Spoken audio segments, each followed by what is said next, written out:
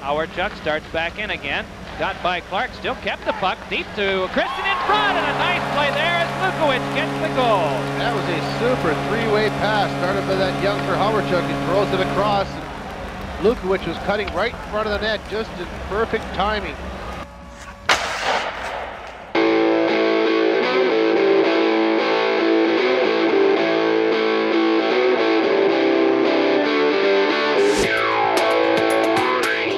And now, ladies and gentlemen, boys and girls, a special hello goes out to the Director of Media for the Boston Bruins alumni, Mr. Mark Moran. Nice to see you, Marky.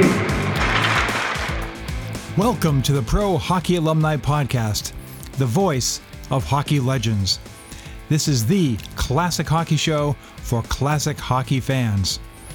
We celebrate the history of the game with stories told by the select few who actually lived it. Get ready for an all-access pass to the heart of the hockey universe. Episode 44 of the PHA podcast is part 2 of our discussion with Morris Lukowich. Morris gives you inside access to behind-the-scenes stories from his early years in the WHA and his NHL days with Winnipeg, Boston, and LA. We also discuss sports psychology, nutrition, mental health, life after hockey, and much more in a wide-ranging interview that stretched over 2 nights and past midnight for this particular episode. Morris is a fascinating guy with a great life story. Don't forget to listen to part 1 of this interview on episode 42 of the show. And just a reminder to join us on social media, Facebook, Twitter, Instagram, and YouTube. You don't want to miss out on our monthly newsletter either.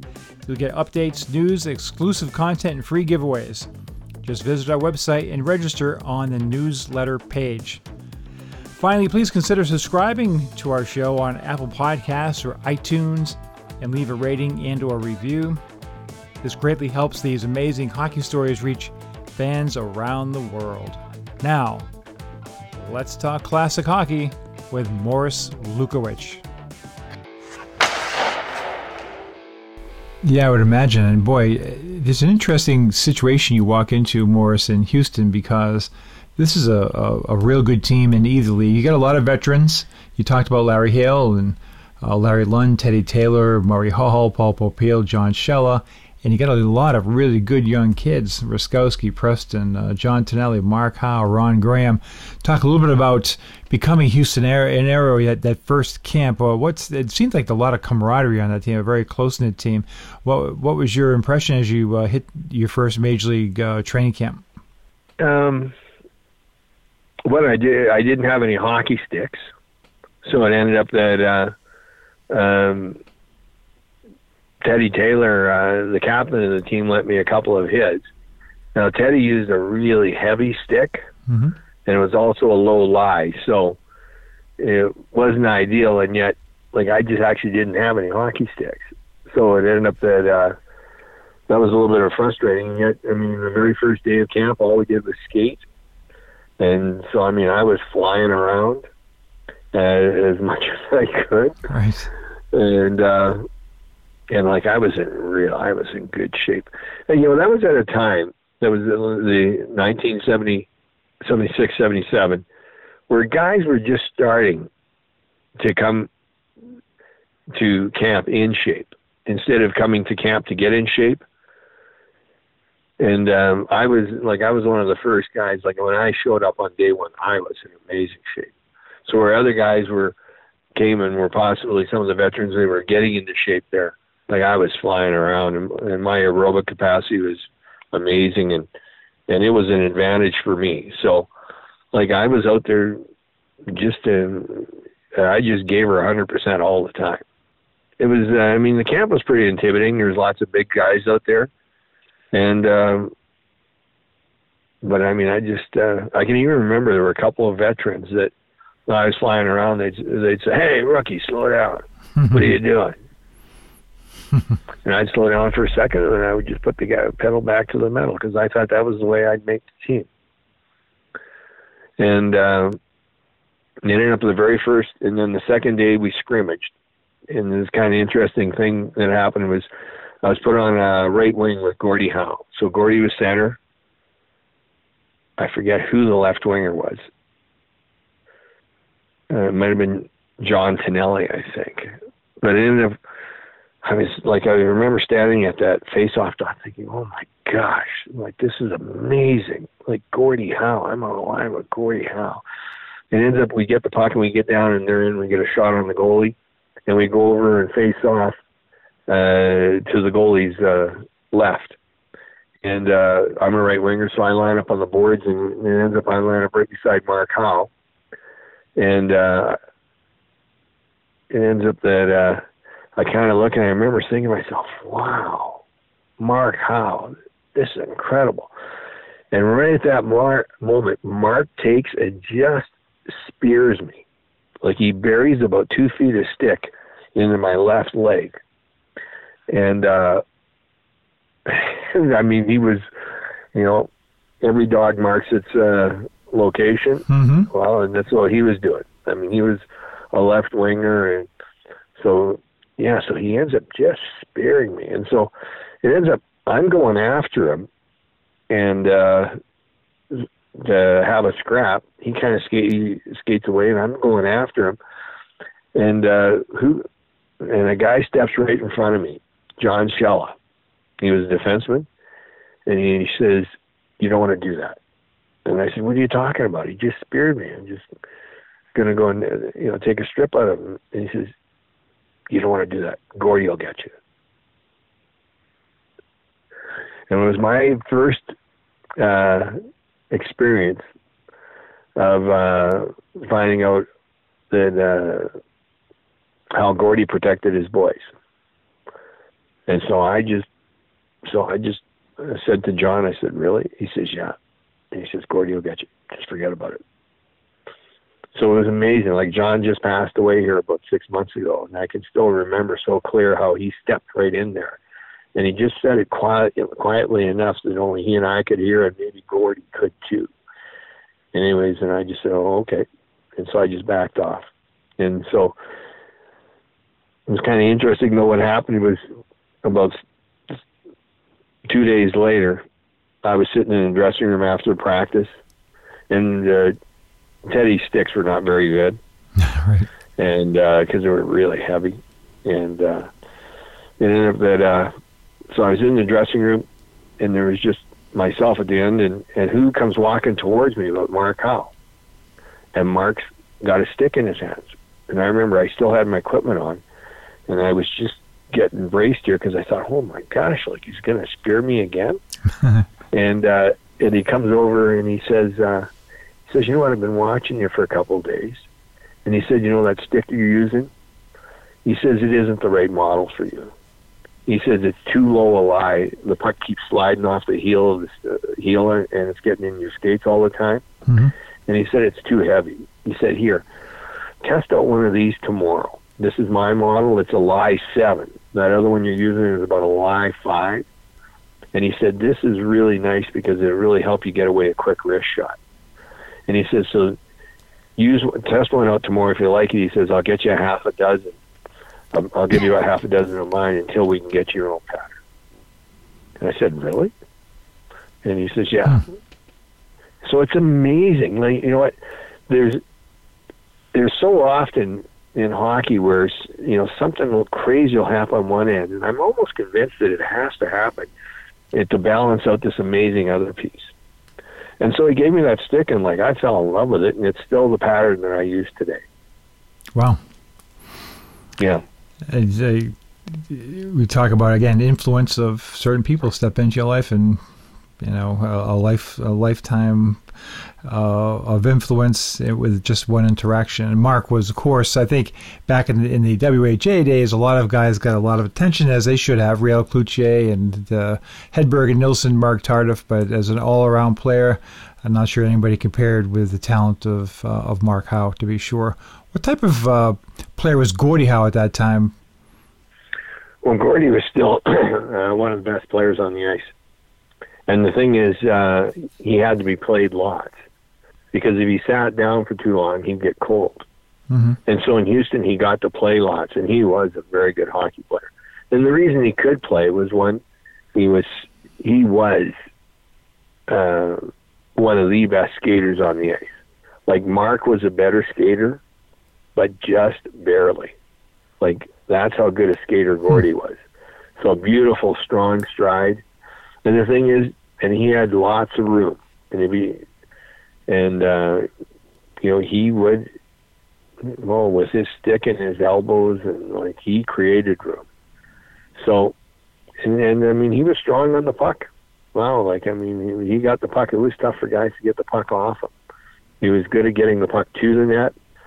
And, so at that time, he was still one of the best players on the team. When the Arrows fold, you end up, and a lot of your teammates end up becoming members of the Winnipeg Jets. Now, this is an incredibly interesting story in hockey, probably worthy of a movie at some point, where your Arrows group combines with the arch-rival Winnipeg Jets, and the Jets team is going through some upheaval. Bobby Hull would only last 4 games into that year. Lars-Erik Schuberg was hurt. The Swedes were gone. It's a very interesting dynamic.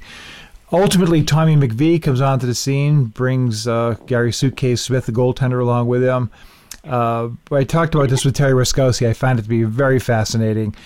What was your impression of that team when you got there, and how did it make that transformation from kind of a dysfunctional team to a WHA champion?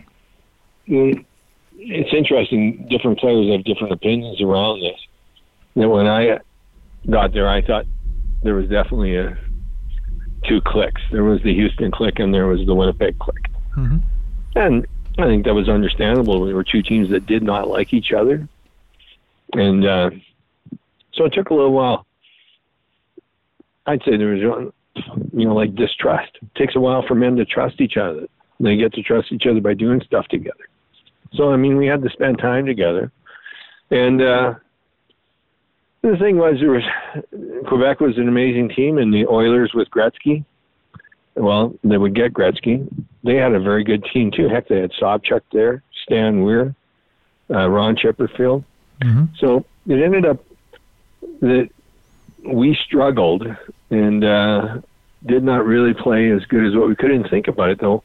Bobby Hull left after 4 games because of an incident that happened. The team had lost Hedberg and Nielsen. And so, like, it was a team that was attempting to get a new identity. Mm-hmm. And the thing is, we actually, at times, just did not play that good. And eventually it cost Larry Hillman his job. And that was one thing, though. I think when Tom McVie came in, it was kind of like a new starting point. It was a new starting point A. And then Tom ran extremely hard practices, which I loved. Right. And it ended up that things started to come together. And what ended up happening was he really mixed a lot of the Houston players with, like Rich Preston played on a line with Peter Sullivan and Kent Nielsen.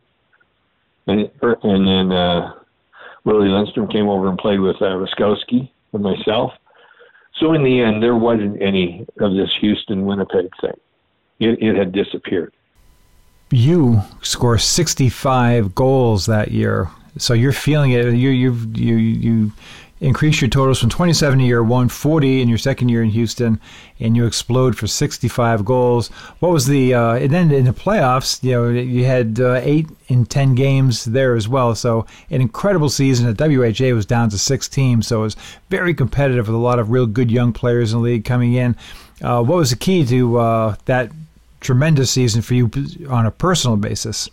Well, the key was playing with Terry Ruskowski and Rich Preston, both guys who loved to pass the puck. I was actually better without the puck than with it. Mm-hmm. And the reason is that because I had real good speed, so I could get to the openings. I could get in behind the defenseman. I could get to the net. All I required was for the puck to show up. And playing with Ruskowski, Preston, and then at times with Kent Nielsen, and then with Willie Lindstrom. These are all guys that, Kent Nielsen, I mean, he was absolutely amazing. He was a player that could hold on to the puck, and then right at the right time, just slide it over. And if I was good at anything, I was good at pumping the puck into a wide open net from about 10 feet away. Right. And Kent, he could set it up. When the season ends, you win the championship, and of course, with the WHA teams coming out to the NHL, the Winnipeg Jets can only protect 2 skaters, and it's quite, I guess, an honor for you. All the great players you just mentioned, Kent Nilsson, Terry Ruskowski, as examples. You were one of 2 players chosen to be protected by the Winnipeg Jets, and the Jets go into the NHL somewhat undermanned, however, with all the players they lost. I was curious if you noticed a significant difference between the caliber of play in the WHA to the NHL when you got there in 1979. Well, the caliber was better. The NHL was perhaps a little bit deeper.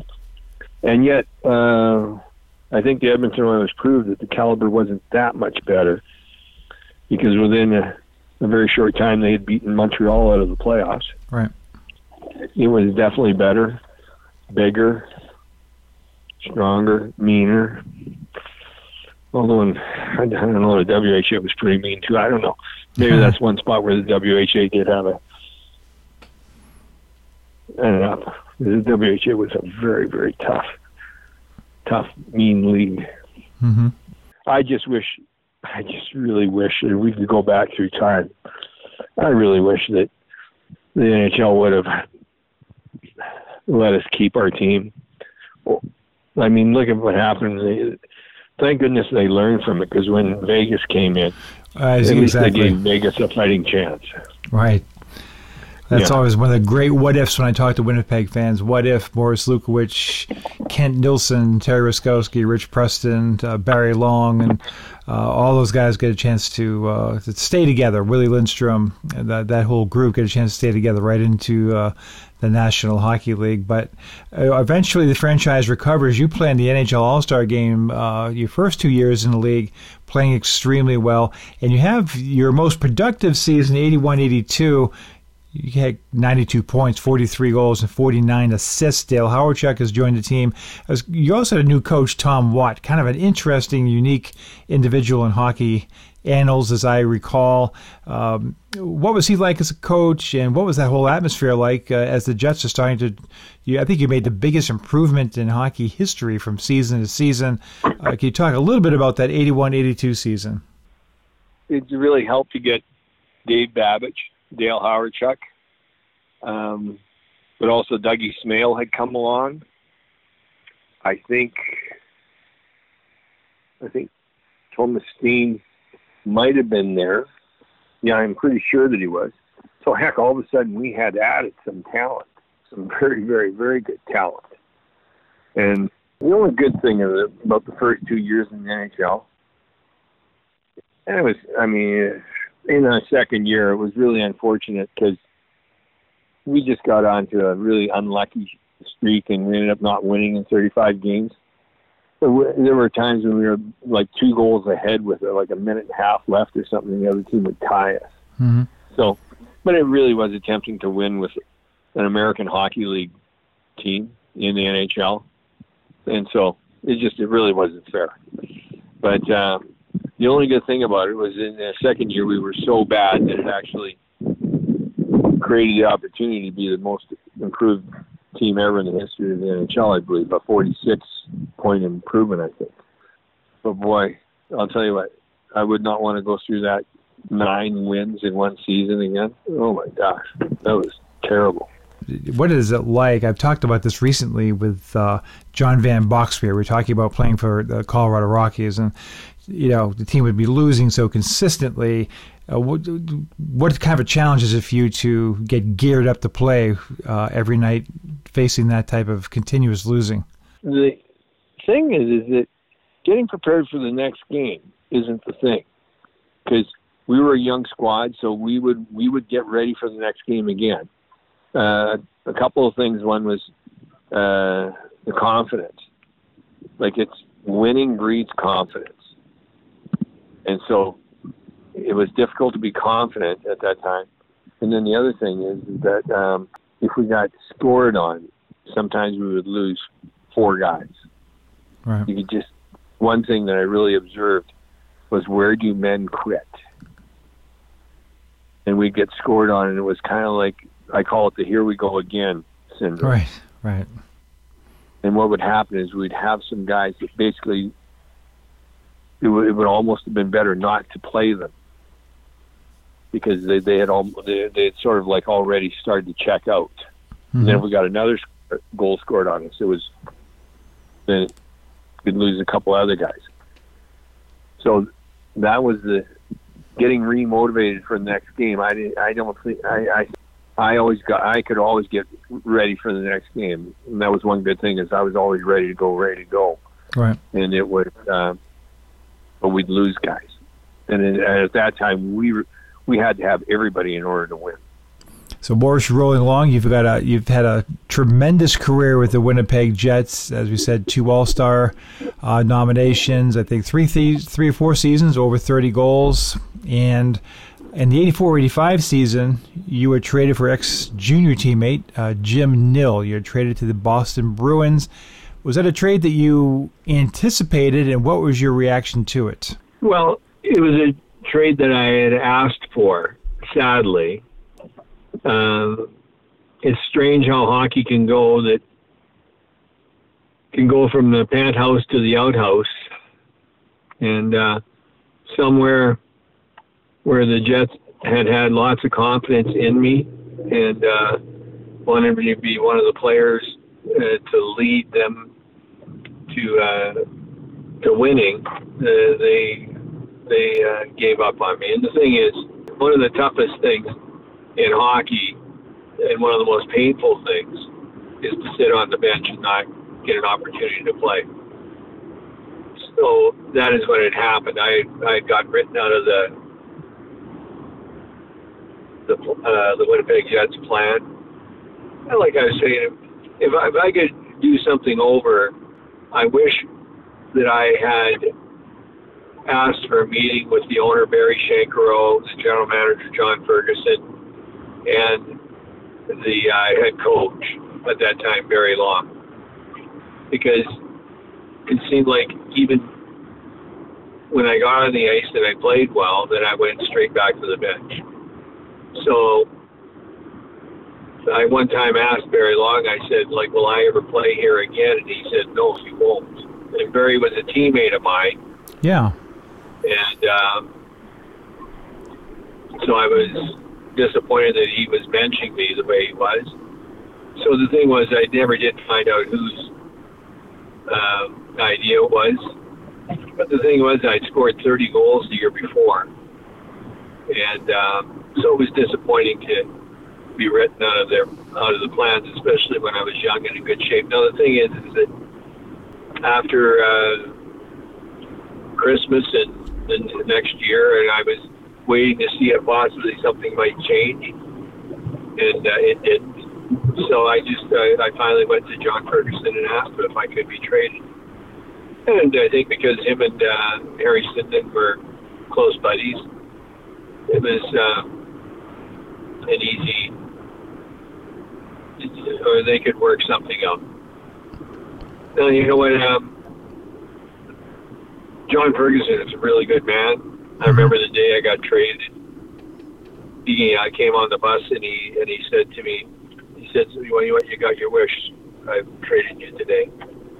And it was sad. And I remember I went over to him and I told him thanks, that we had many good years, or tough years in Winnipeg, and yet I really enjoyed playing for him.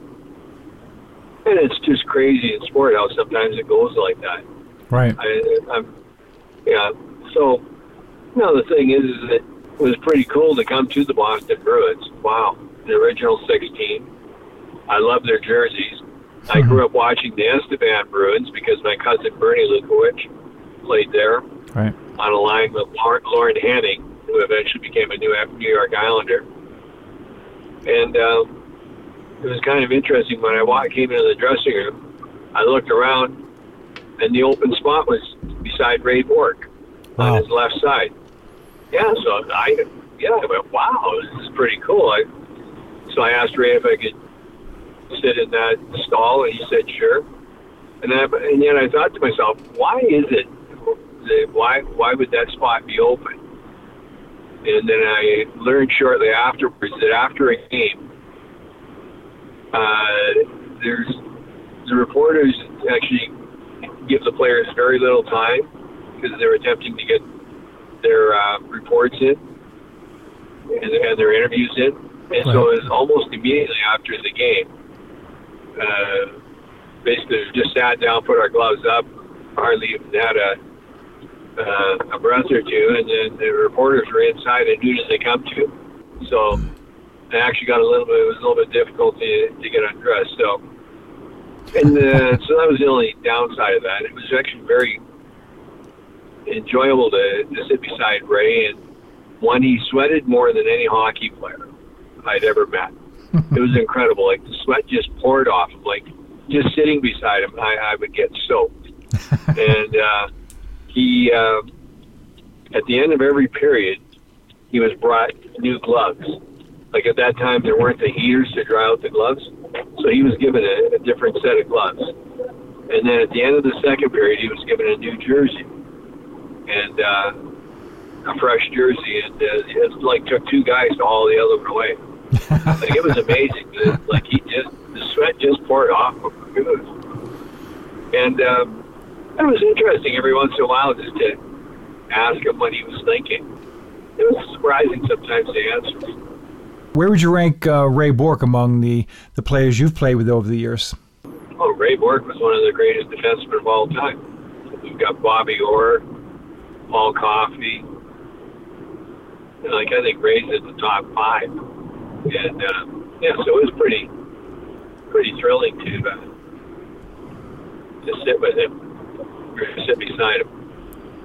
Right. And, and the thing is, I had a good start in Boston. Like, the first game, I think I got a goal and 3 assists. And I started to play some really good hockey for Boston.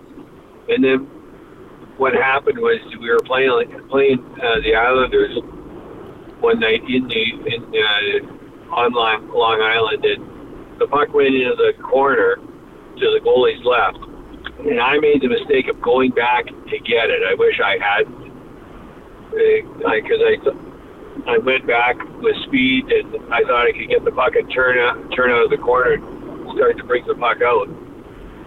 And as I was going to the corner, I did not realize that Pat Flatley was following me. And as I got the puck and I turned where I didn't expect anybody, all of a sudden Flatley was there, and he just creamed me. And I got a high ankle sprain on my right leg.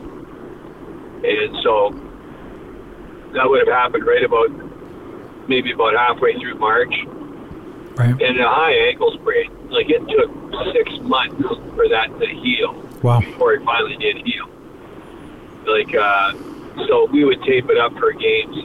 But I mean, my skating was my strength, and with a high ankle sprain, I was not able to skate. And so it ended up, I did not finish off the season very well. I did get it. I think I got into maybe one playoff game. So where I could have really been an asset to the Bruins, I mean, that injury really took away from it. Right. Then to kind of go into the next season, I worked extremely hard through the summer. Actually, at a gym in Danvers, I believe it was right in the rink, or close to it. Mm-hmm. And what happened was I took track, and I kept track of every workout I did during the summer, because I did cycling, stair climbing. Well, it was cool. The stair climber actually gave a printout of the workout. Right. And all the strength training I did. I did all sorts of. I did a running program because I knew it was going to be tough to be in the Bruins' plan come the next year.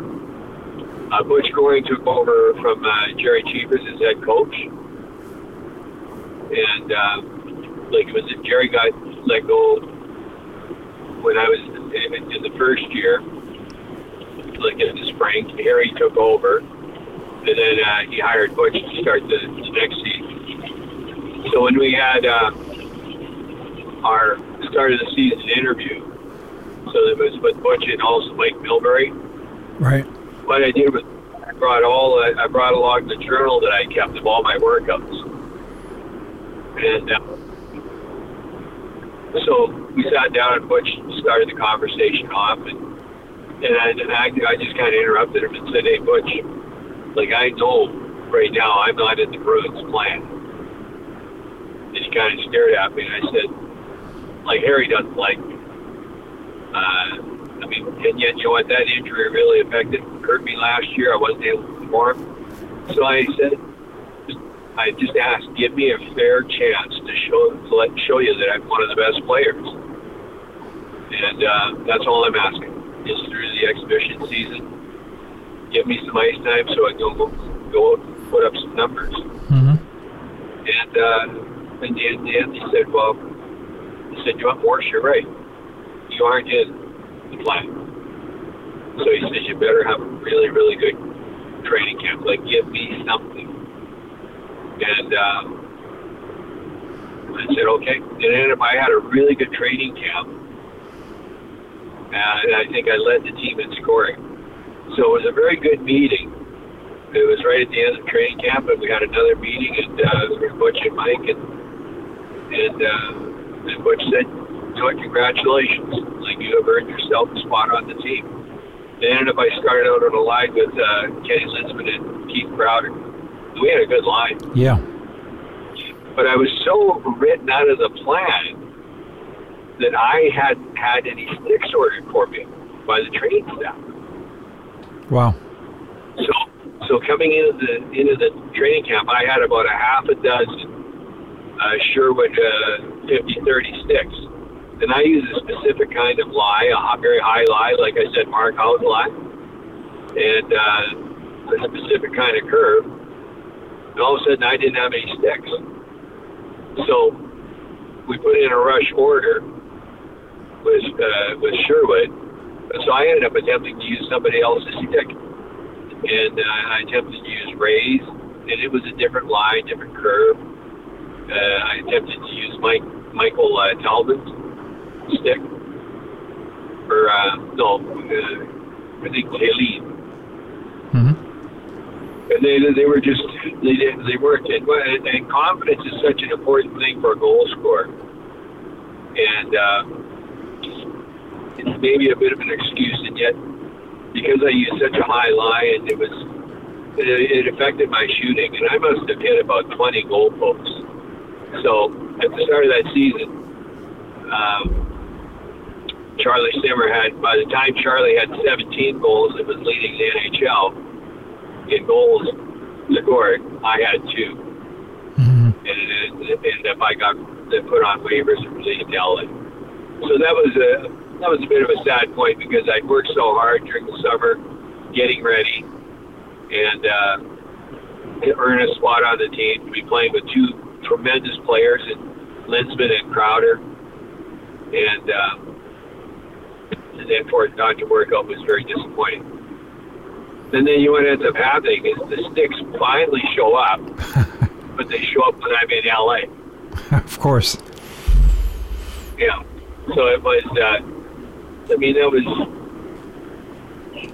was a little bit disappointing that when I came to training camp, like, I didn't have any hockey. Right, strange things that would never happen these days. How was the how was the Los Angeles experience? You played with Pat Quinn. Team was kind of up and down during that stretch of time. How did you enjoy your stay in California? Well, I really enjoyed playing for Pat Quinn. I think he was one of the best coaches around. He's very much a player's coach, and was really invested in helping the player play better. And so when I came there, I had lost my confidence. And then actually what was kind of cool was Mark Hardy, a defenseman, mentioned that he had been spending some time with a sports psychologist by the name of Dr. Saul Miller. Mm-hmm. And and felt that he was really helping his game out. At that time, nobody knew anything about sports psychology. And so the team would pay for it. The team would condone it. Where I think I approached Pat about it. He said, well, he thought he didn't know anything about sports psychology, but he thought it'd be worth a shot. But I'd have to pay for it on my dime. So it ended up that I had a meeting with Saul Miller, and I think at that time it was like $500 a month, and he ended up really helping me, and we're good friends today, very good friends. Oh wow, it's great. And he helped me get my confidence back, and he helped me get my time back with the puck. And so it was a very cool way to finish off that season. The next season, what was kind of exciting was we had 3 amazing rookies come to us. We had Jimmy Carson, who eventually got traded for Wayne Gretzky.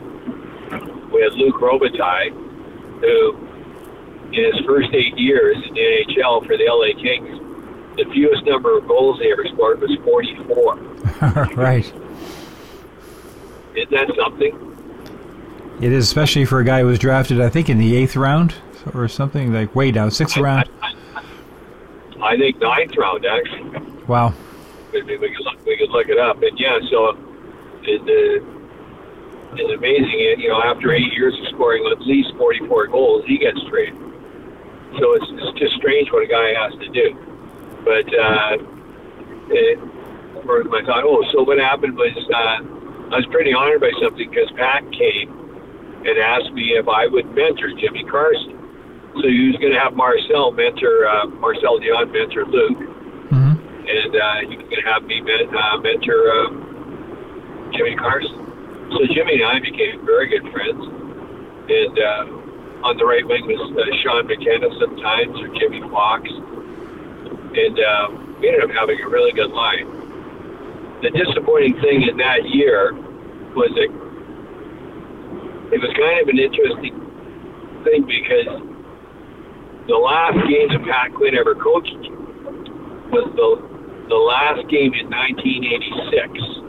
It was a New Year's game, and we played the Boston Bruins, and the game went into overtime. And in overtime, Ray Bork brought the puck up the ice, and he lost it at center.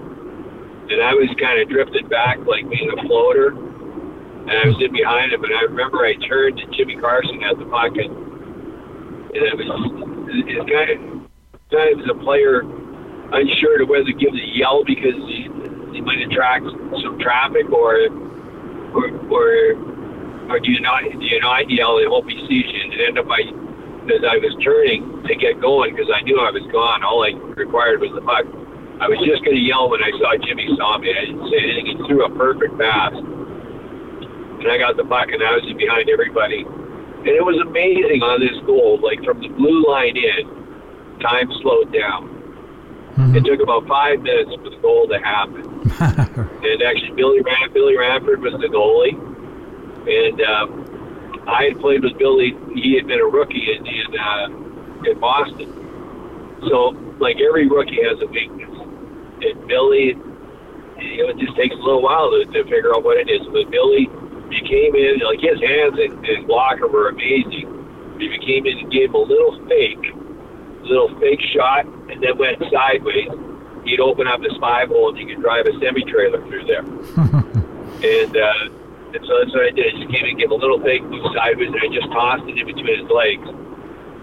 And it ended up, so it was an overtime winner.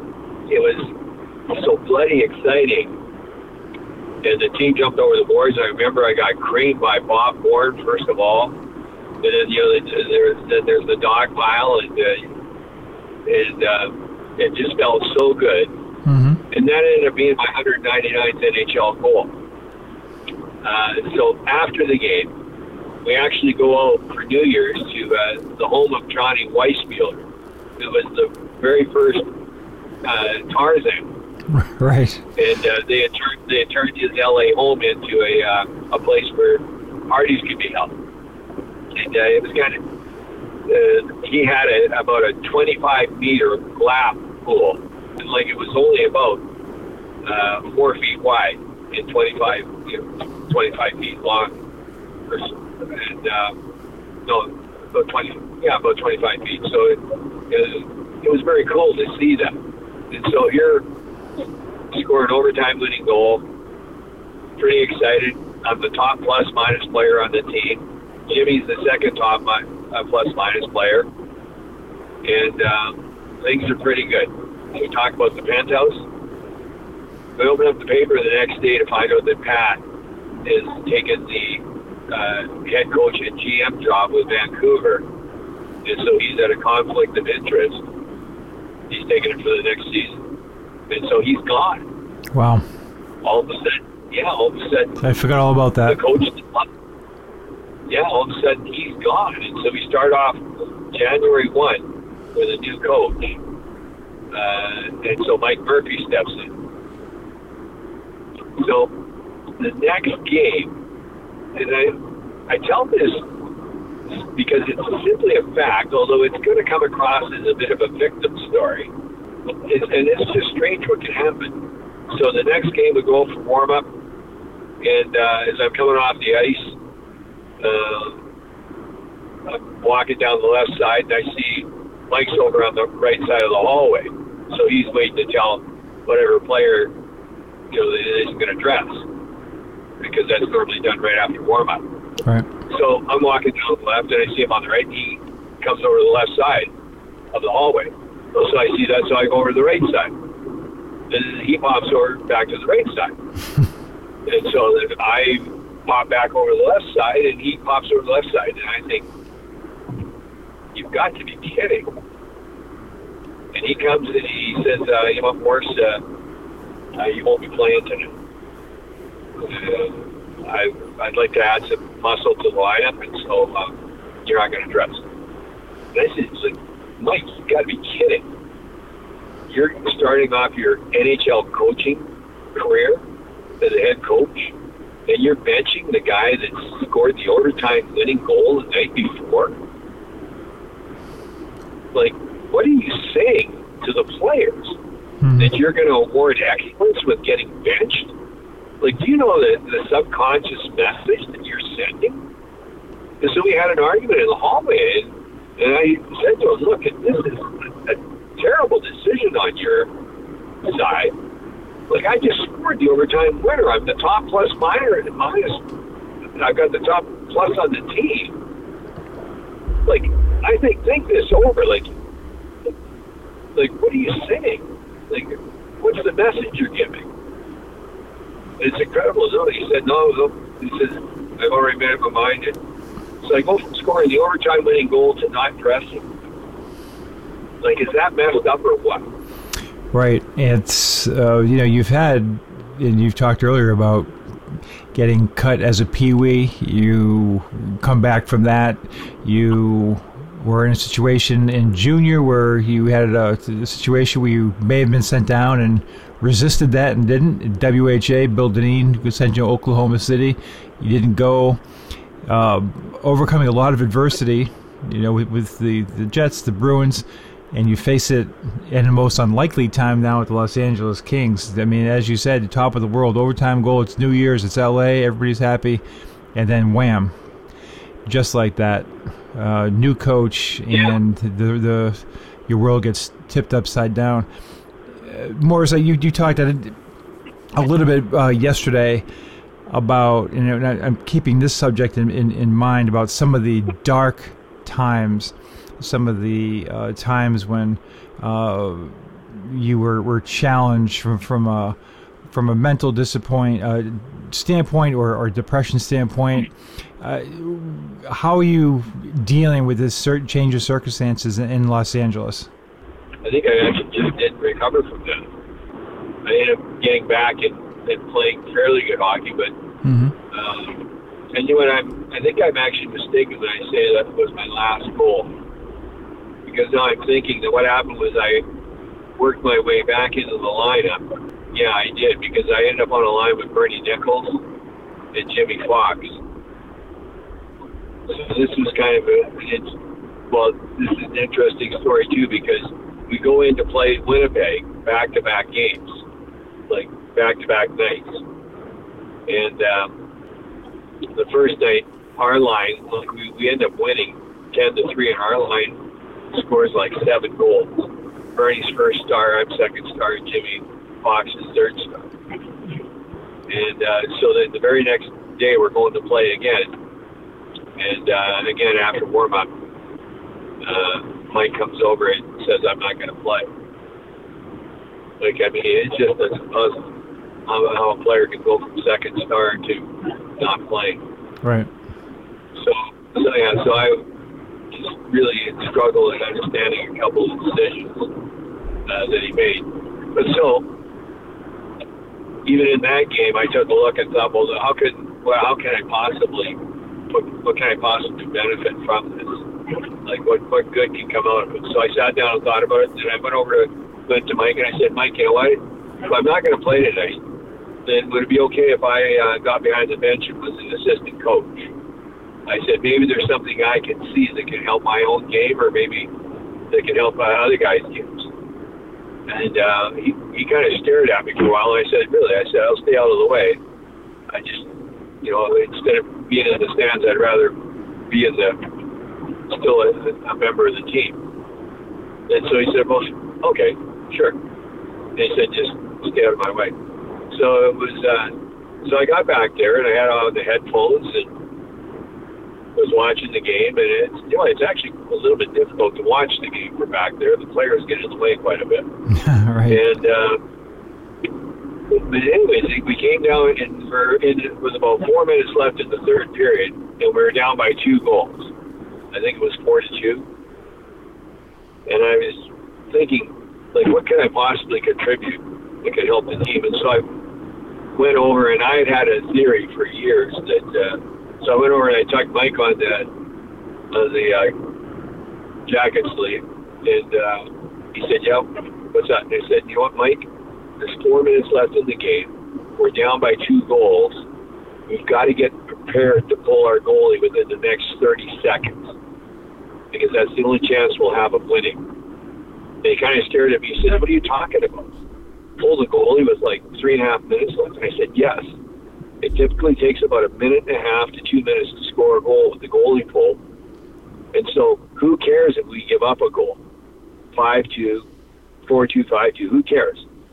But our enemy now is the clock. It's not the Jets anymore, it's the clock." And he looked at me and he said, leave me alone. And it was kind of, so now coaches, like, they pull the goaltender with 2 minutes, 3 minutes, depending on how many goals they're behind.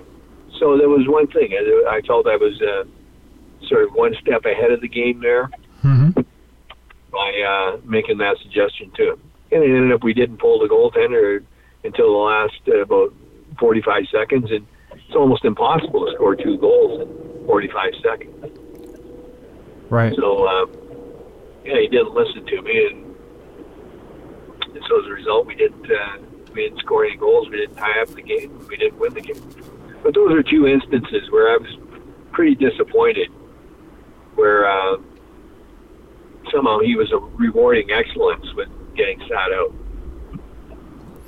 Yeah, that's one of the things about being a professional athlete that gets underestimated, I think, just from my own observations, is it can be an extraordinarily insecure profession. So you have all the benefits of it, the pay or the lifelong fulfillment, the adulation, whatever you want to call it, but there's always something. There's always some new coach. There's always new players coming in. It's an insecure business that can be taken from you at sometimes irrationally and sometimes suddenly. Morris, you recently had an interesting interview with the Winnipeg Free Press. You talked a little about the depression that you suffered in your lifetime and while playing hockey, and you learned that there could be a very strong link between wheat consumption, glutens, etc., mind-body connection to that depression. Can you talk a little bit about that? Yeah, absolutely. It's something I'd actually like to talk more about to audiences, because I'm convinced that there's such a focus on on with our body, what do we actually put into our body so we stay in good shape? Well, how important is what we put into our body for our mind? Like, could certain foods be really impacting our mind? And it's amazing. Like, my niece is a celiac. So, like, about 30 years ago, she just about passed away as a child. Like, wow. Nobody knew it. Like, her tummy was like a balloon, and it was because the glutens at that time just flattened out all the villi in her stomach, in her small intestine. And so she just about starved to death. And so it was very interesting. Like, I just really consider myself blessed that I got found out about the book Wheat Belly, and then a second one called Grain Brain. It just talks about how the glutens over the last 50 years have been made stronger, probably accidentally, through genetic modification, and also something called hybridization. And when I read this, and the thing was, I reflected back how when I was playing, we used to eat meat, like lots and lots and lots. And then what happened was there was a switch over to pasta. Like, we always used to eat steaks for pregame meals. And all of a sudden, it was kind of like college guys, I think, started to bring in the idea of eating pasta for a pregame meal. Right. And so what happened, we all started eating pasta, mostly whole wheat pasta. And when I take a look back at when I really started to experience depression, I was even experiencing it while I was playing in the NHL. And I can remember I used to get out of it by having lunch with some friends, and we would kind of talk about things and laugh things off, or the exercise, I think, would straighten my head out. But when I got into the NHL, like, oh my, I went through black depression. Like, at times I think I'm still lucky. I'm lucky that I'm still around. Wow. It just got, so black and dark. And it's amazing, though. A few years ago, like, I just went, you know what this crazy thing about this is, too, Mark, is, like, when I finished the NHL, I started in junior at 141 pounds at 17. When I finished, I was 168. And it ended up, like, when I was 20, I was about 160. And then when I finished at 168, and I stayed. So I finished at 30, and I stayed that way until I was about 58, 168 pounds. Like, it just doesn't fluctuate. And I read Wheat Belly, and so I went off all glutens. I went off all whole wheat pasta, whole wheat bread, and whole wheat cereals, which I used to eat by the truckload. Right. I just went off all of them. Also went off an antidepressant that I was on. I'd weaned myself off it, and went on a micronutrient called EMP from a company called True Hope. And it was amazing. The depression didn't come back, but also in the 1 month that I went off the glutens, I lost 8 pounds. Wow. Which I didn't think I had to lose. I'm pretty well skin stretched over steel. and my weight went from 168 to 160, like, in 1 month. Wow. And since I've dropped about another 7 pounds, so I'm actually at about 153 now, and still strong. But it's just amazing. Like 15 pounds, like at least 10, went away. And in the book, it actually talks about visceral fat that surrounds our organs. And so during that month, like, even though I didn't see anything happening in the mirror, like, the only place I could see the change was on the scale. But, like, so for people who are struggling with their weight and they're eating hamburgers every day, I mean, and pastas, and, like, I think that if they just really gave a consideration to just eliminating glutens. And actually the book even talks about how for the first few days, there'll be a withdrawal period. And I know I felt it, and I went through it, and then everything was, after 3 days, it's just like, when I've hardly touched anything since. Morris, over the years, you've taught thousands of young hockey players, hockey skills, the psychology of hockey, etc. What are you looking to impart based on your life experiences? What are you looking to impart to young players who are training with you? Well, when I took a look at goal scoring, there was originally the saying that a player is either born a goal scorer or he's not. And I mean, I do agree that there are certain players where God has reached down and touched them. Mm-hmm. And they are amazing. Like Donnie Murdoch was one that Donnie Murdoch just knew how to score goals. And there's only two guys ever that as a rookie have scored 5 goals in one game. Howie Meeker was one in about 1948, and Donnie Murdoch was second in 1976. That's a good piece of history. I didn't know Howie scored 5. I remember Donnie Murdoch's 5 for the Rangers. Your former line mate, of course, as we discussed earlier. So yeah, he had something there. Yeah, and actually Donnie's got an amazing story where with 4 seconds left, he is on the bench and he has 4 goals. And Phil Esposito actually comes over to the bench and says to Freddie Shero, "Hey, Freddie, should we get the rookie as 5th?" And Freddie thinks about it for a second. He says, "Sure." And I know Donnie would have just been chomping at the bit. He jumps over the boards. They had a face-off, and I think it was Philadelphia's end. And Phil, who was, I think, one of the best face-off men of all time, he had just a great big blade on his stick, and he was strong, and he could win face-offs, and he used his body as leverage with his stick in order to get the puck back. And he said, "Doc, stand right here when the puck comes to you, shoot it as quick as you can." And Donnie scored his 5th goal like with 1 second left. That is an amazing story. And I think it was Pelly Lindbergh was the goaltender, maybe. But I remember watching it, and he fired it in off the goalpost. And actually, I was watching it in a bar in Houston called Vic's. But you have good recall, by the way. Yeah, so it was, and amazing 5 goals by Donnie.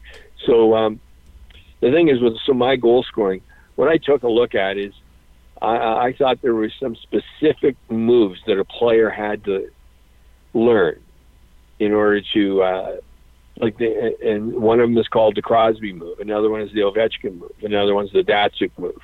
Another one is the Sedin move. So these are all specific moves that those specific players were really experts at. And so, I wish I had known the Ovechkin move when I played. I didn't. I actually learned it by watching him. And he has a specific move where he actually fakes a shot, pushes the puck, goes past the defender and the goalie, and typically shoots it in a wide open net. And 20 years ago, that move just wasn't seen. So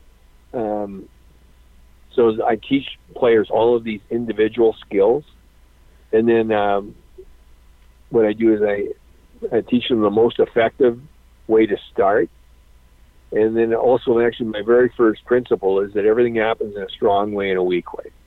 Everything. And when we figure out it's an irony, when we figure out what the strong way is, then use that about 96% of the time. Mm-hmm. And then, for example, which is stronger when we are controlling the puck? 2 hands on the stick or 1? Which? Oh, that would be 2 hands. Yeah, 2 hands, of course.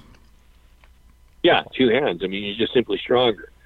So that's the strong. So handle the puck as often as possible with 2 hands on the stick. Now, though, which on a breakaway, which is stronger, 2 hands on the stick or 1? Typically 1. You're ever so slightly faster. So that's the very first principle I teach to the players, is that everything happens in a strong way or a weak way. And it's just a matter of identifying those and then learning. Mm-hmm. And so, and then they learn the individual skills, and then what I do is I coach, and then also how to maximize power coming out of a turn, because that is one of the most important things in skating. So it's how to maximize speed in a straight line, how to maximize speed coming out of turns, and because there's a specific way to do it that is strong, and it's actually was taught to me by a coach who studied the Russians, and then I teach a plan A, B, C, and D in the attack. Plan A is called the attack, B is the battle, C is the cycle, and D is deflections. And really, hockey, when it's broken down, that really sums it all up on the goal scoring side. So typically it takes about a week to get through just about a good piece of the materials. There's still lots to learn after that. So really, I've worked with thousands of kids here, and of which some now are getting in the NHL, like Morrissey in Winnipeg. And I've had a number of players get into U.S. college, some guys over in Europe. And when this is taught to young players and then they start to work on these skills and they start to get the knowledge of when they're going down the ice, so they have a real good plan in place of exactly how they're going to beat the defense, it takes a player to a whole new level. With all that you've learned about the psychology and the mental preparation for hockey, is that something that you include in your curriculum as well? Yeah, it is. Like, one of the most important points is when I'm working with players, I ask for the player to talk from the I.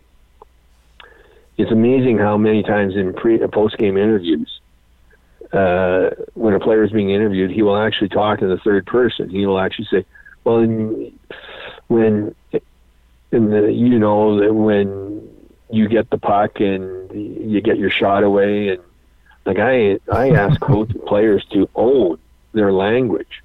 So instead, so when I get that opportunity over time, and when I got in front of the net, and when I was there, and so I took the best shot that I could instead of you took the best shot you could. Like, it's really about owning it. Very That's interesting. the very first piece that's the very first piece I teach is talk from the I. Really take ownership of all of our actions. Morse, you're an incredibly insightful guy. I really appreciate it. I've wanted to talk to you for a long time, and I'm glad I had that opportunity. We went in a lot of different directions. We went one heck of a lot longer than I anticipated, which was awesome for me, but I appreciate you spending the time and taking us right through youth, the WHA, the NHL. But I think most importantly, just wanted to really extend a sincere thank you for being with us. A heck of a career, a real nice guy, and greatly appreciated the valuable time we had a chance to spend together on the show today. Right on. Thank you, Mark. I really I appreciate everybody listening to the stories. And you know what, I was very blessed, very, very lucky. I had amazing mentors, and my brother Ed Lukowich. Being able to play with guys like Gordie Howe, Bobby Hull, sit beside Ray Bork, we're just really very blessed. Well, we were blessed to have you with us as well, and Morris, we look very much forward to talking to you again soon. Right on. Thanks, Mark. Thanks, man. Take care. Thanks for listening to the Pro Hockey Alumni Podcast, the voice of hockey legends. Just a reminder to please consider giving the show a rating and or review on Apple Podcasts. The link is in the show notes. These ratings and reviews help us become a lot more visible and make the show more accessible to hockey fans everywhere. I personally read all the reviews and greatly appreciate them all. If you have thoughts or suggestions for the show, you can contact us through our website at prohockeyalumni.org, or be sure to follow us on Facebook, Twitter, Instagram, and YouTube at Pro Hockey Alumni. Thanks for listening.